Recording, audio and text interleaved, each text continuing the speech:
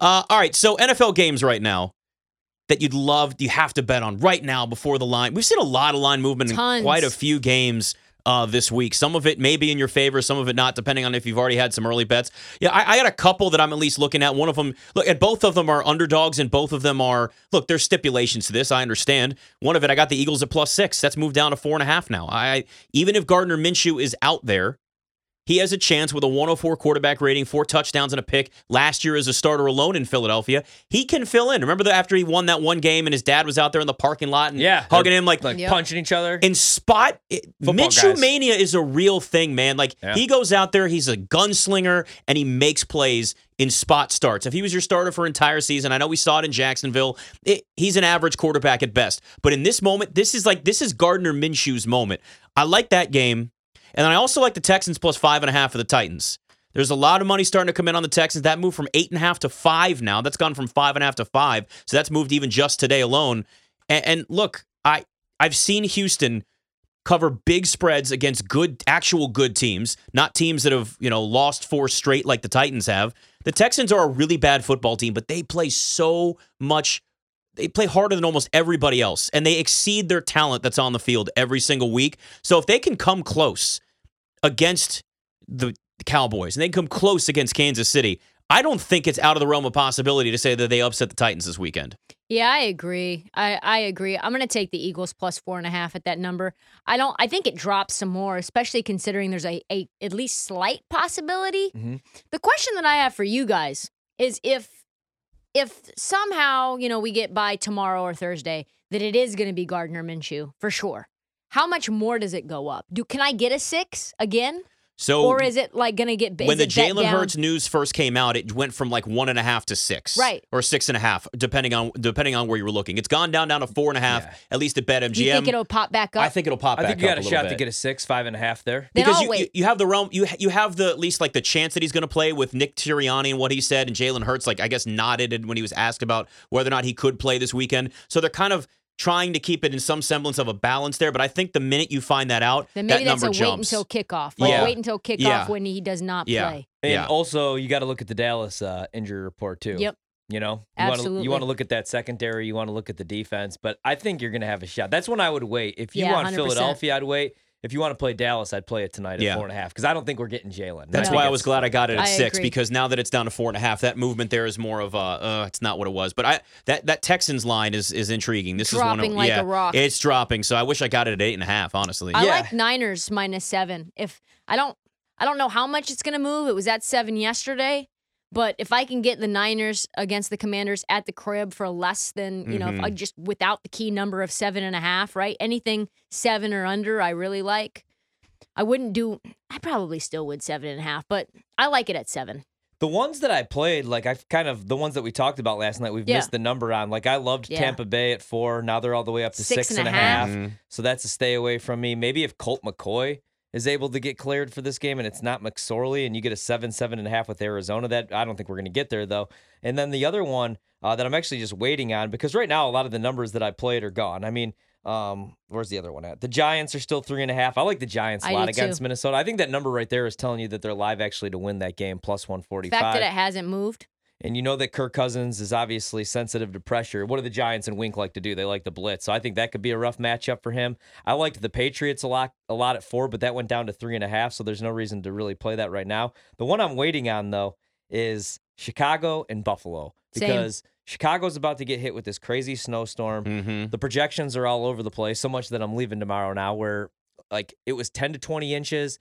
Now it's going to be 2 to 8, minimum on Thursday. So we don't know what that weather report's going to look like. Isn't that every snow report, though? Yeah. Isn't every single one? They always want to hedge their predictions where they're like, it could be 1 to 2 inches. It could be 10 to 12. This is the boom. This is the bust. Yeah. Okay, so, you're not giving us much. So right now the Bears are sitting at 9.5. If that gets to 10.5, I'm going to play Chicago, which I know is disgusting, but it was disgusting last week. They covered the number. They had a shot to actually win that game against Philadelphia. The reason being they got their 2 best corners back.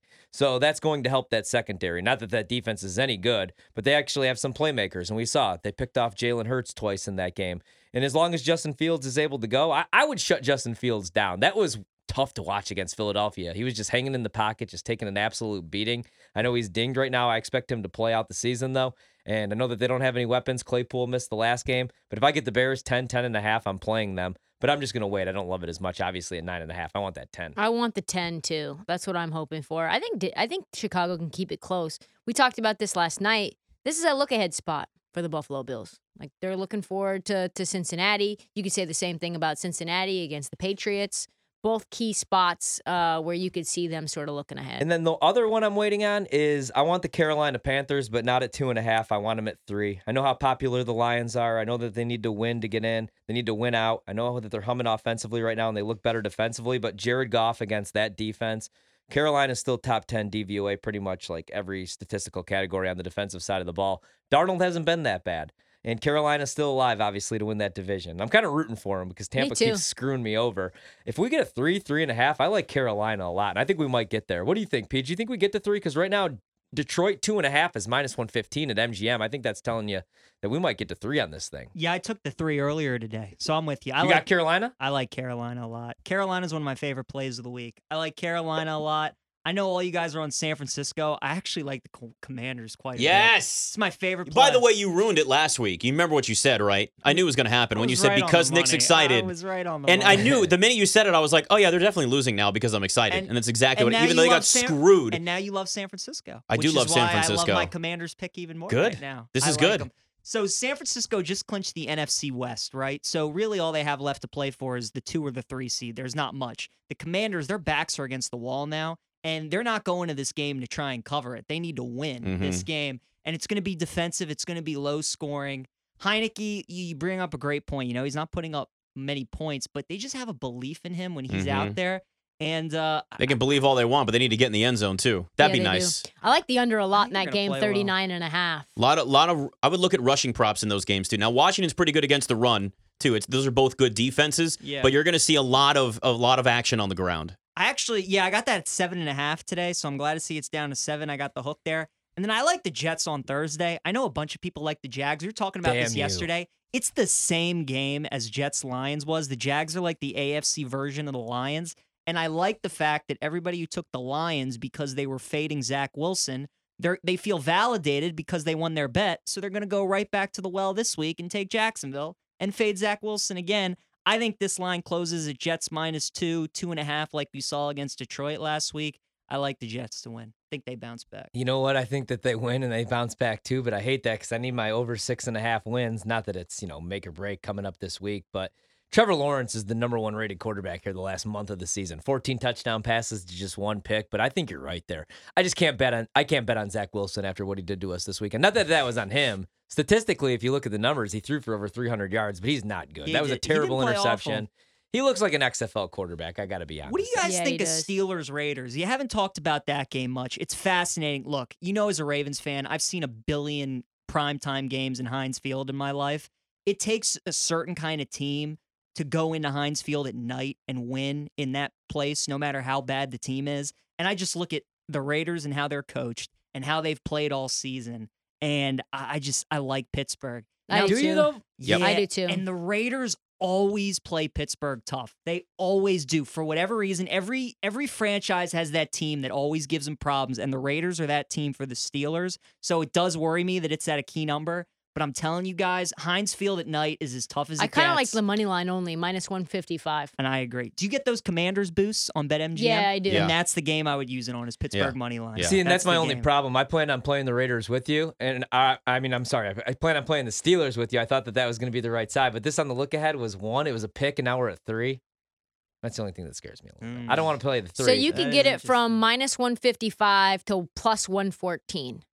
All right, well, there you go. Yeah. If you have the Commanders boost. If you got boost, the boost, that's the game. Yeah. I think I already used my Commanders boost. Yeah. I don't know what it was on. You got to use it in every state. -155, though, on Trubisky. I don't think I could do. Or Mason Rudolph, or even Kenny Pickett. But I do think the Steelers are the right side. I kind of wish that the Raiders would have closed that game out. Only for that, even though they did. So I guess it didn't really matter. No. Because they won that game. Although it wasn't very impressive. They won really by default. They really find new ways to lose. I can't believe they found a unique way to win this one.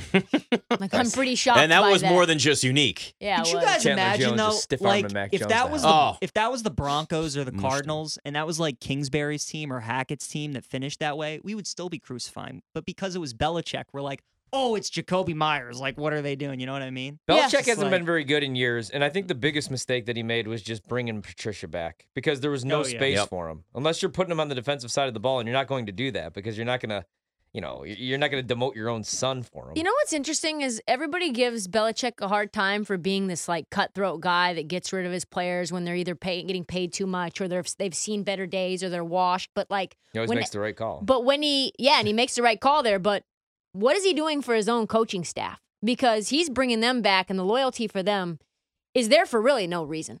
No, that's true. He did make the right call on J.C. Jackson, it turns out, though. Jeez. Well, he's earned the resume to have people overlook